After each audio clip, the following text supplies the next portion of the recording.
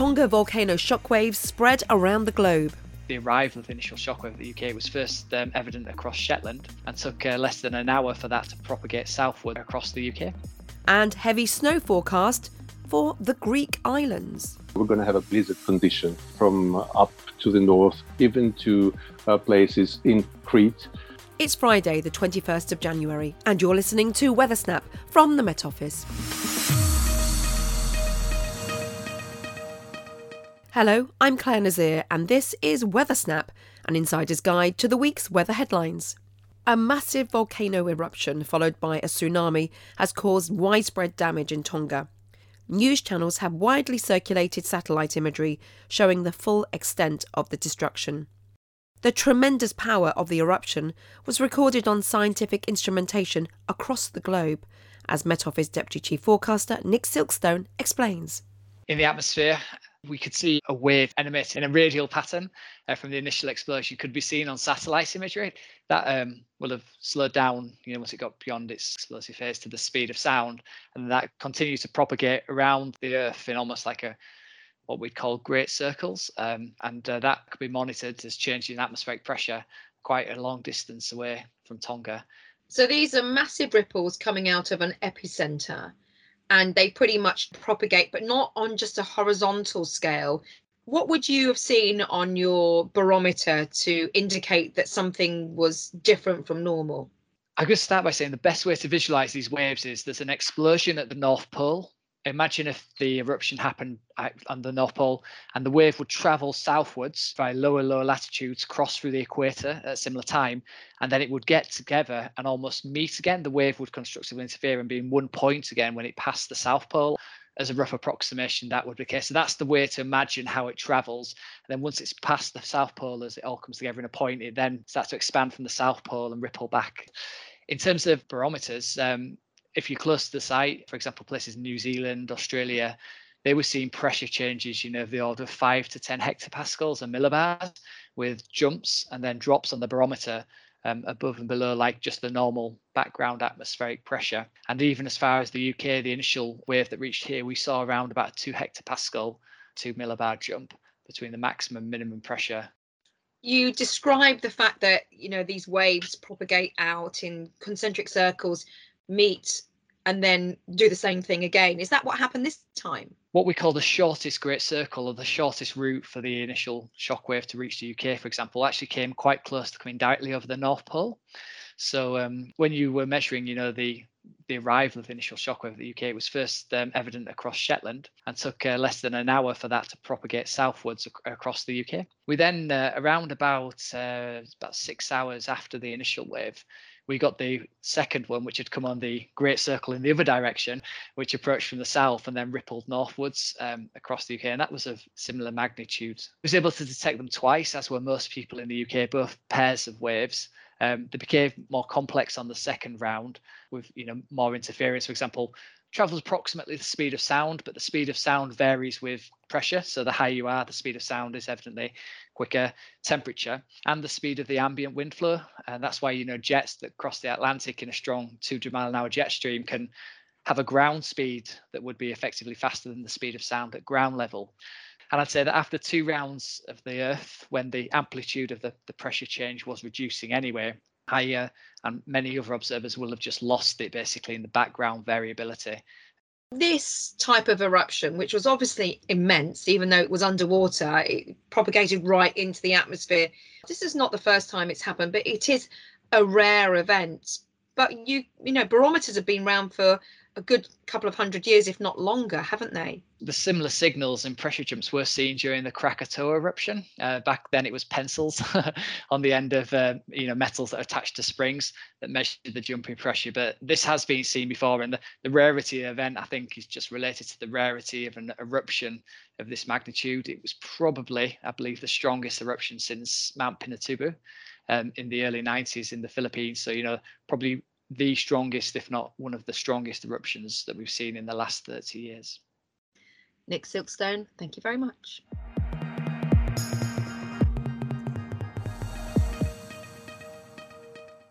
Analysis of the Tonga event is ongoing, and next week we'll be talking to experts from Australia's Bureau of Meteorology to find out more about the impacts of the eruption and subsequent tsunami. Earlier this week, much of Turkey grappled with heavy snow and blizzards, which left 2,000 people stranded on a major highway in the south. Similar conditions are set to continue this weekend, this time with the threat of heavy snow and icy winds in Greece.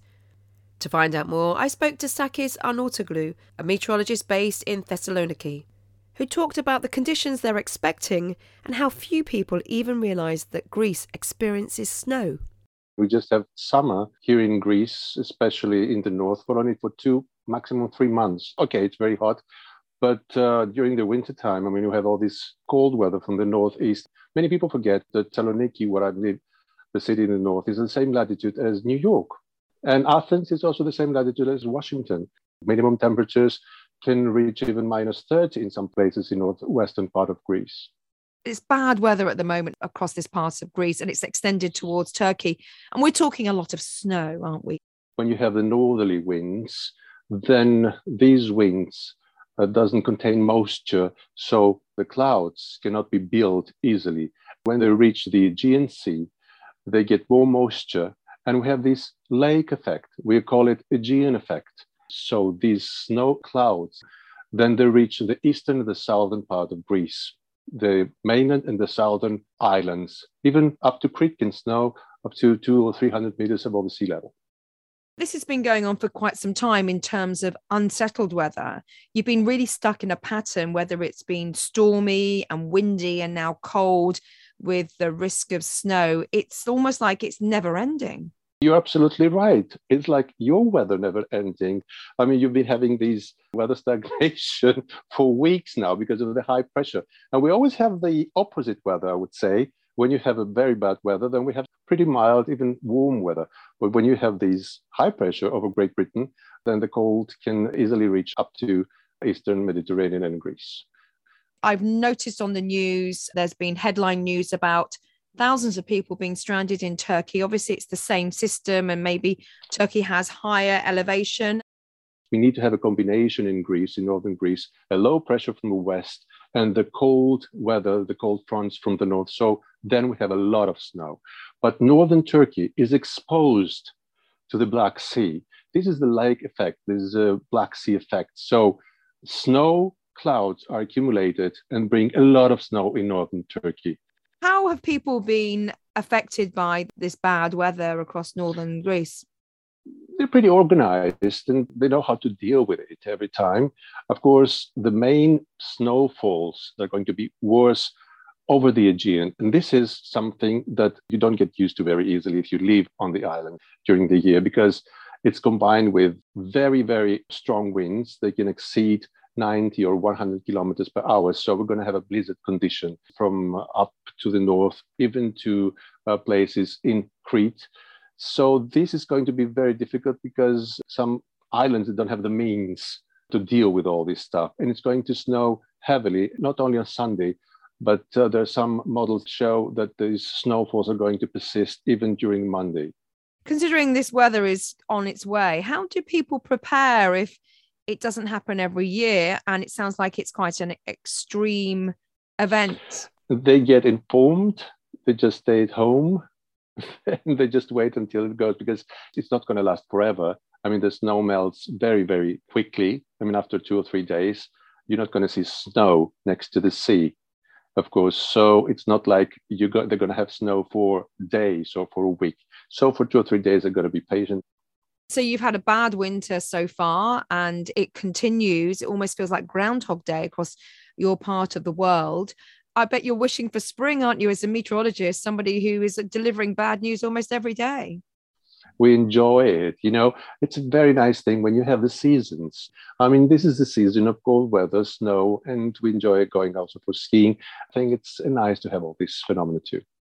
Tell me about the ski resorts in Greece. Where are they? Because it's not something you associate with going on holiday to Greece. The Greek mainland has high mountains. They can reach even to up to 2,900 meters above the sea level. So we have 17 ski centers.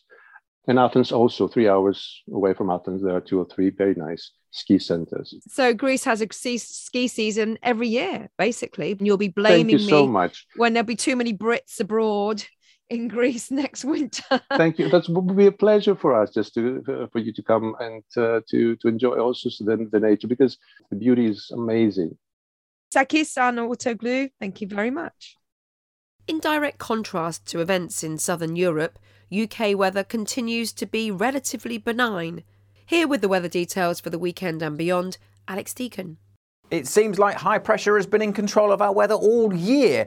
Well, that's not quite true, but it's certainly been controlling things for a while now, and it is set to dominate even well into next week. Certainly for the weekend, high pressure will be sitting across the southern half of the UK, which means it's going to stay dry, certainly for most of England and Wales. It might just be the odd spot of drizzle here and there over the hills. For Scotland and Northern Ireland, again, most places will be dry, but at times weak weather fronts will just push into the northwest. So across the Highlands of Scotland, the Western Isles and the Northern Isles, there will be a little bit of rain coming in at times here. And it's also going to be fairly breezy across the northwest. And here too, we'll see some of the highest temperatures. Milder air is moving in, so the northwest of Scotland could well be the warmest part of the UK this weekend with highs of 9 or 10. Elsewhere, as I said, most places dry, but question marks about how much cloud we're going to see. After some sparkling days of sunshine this week, I think overall a lot more grey weather this weekend. We'll see some sunny spells, particularly across the east of England and to the east of the high ground further west, but generally quite cloudy conditions in the west. Light winds, so at night we could again see some mist and fog and again some pockets of frost if the skies stay clear. But generally fairly cloudy, a bit of brightness in the east and temperatures around average in the south, maybe a touch below 6 or 7 Celsius. As I said at the start, the high pressure looks like dominating into next week, so mostly dry as we head through next week as well. Thanks, Alex. Before we go, Martin Bowles is back with last week's highs and lows. Here are the weather extremes for the week beginning on the 10th of January. The highest recorded air temperature of the week was 12.9 Celsius at Chillingham Barnes in Northumberland on Wednesday. The lowest temperature was minus 6.8 Celsius at Braemar in Aberdeenshire in the early hours of Monday morning. The largest daily rainfall was 18.0 millimetres on the Isle of Portland in Dorset on Sunday. Exmoor National Park was the sunniest place to be last week. Liscombe in Somerset recorded the highest sunshine hours on 3 separate days. The largest total was 8.0 hours on Friday. Thanks, Martin. That's it for Weather Snap. I'm Claire Nazir and editor is Adrian Holloway.